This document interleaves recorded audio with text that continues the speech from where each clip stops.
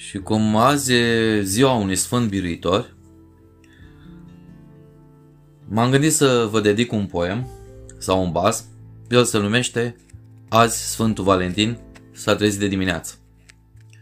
Azi Sfântul Valentin s-a trezit de dimineață, a ieșit în curtea interioară a castelului său, a apucat cu mâini zdravene paloșul imens cât o lamă de tractor ce sta rezemat de poartă și cu el amenințător vâjind prin aer a început să despice în 2 și în 10, în stânga și în dreapta, trunchiul mare de păduri și de duhuri ce se învolburau amenințător ca o mulțime barbară și ucigașe la granița domeniului său.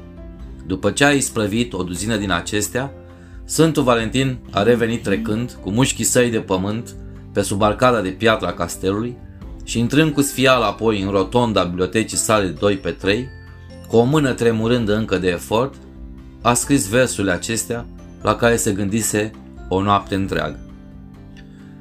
Și-a turnat apoi un degetar de whisky într-un pocal gigantic de argint și-a înfipt o mahoarcă zluțită de zgârcenii pe sub nas, a luat telefonul mobil de pe birou și a început să sune pe WhatsApp toate femeile care abia își mai aminteau de el.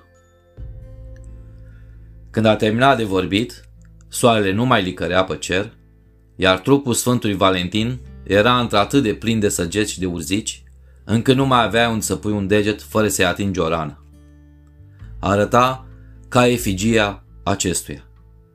Numai inima lui, ca o mare neatinsă și necunoscută vreodată, bătea, se mișca unduitor în interiorul lui ca o mare într-o altă mare și trimitea semnale tainice de iubire și dragoste către toate marile porturi ale lumii.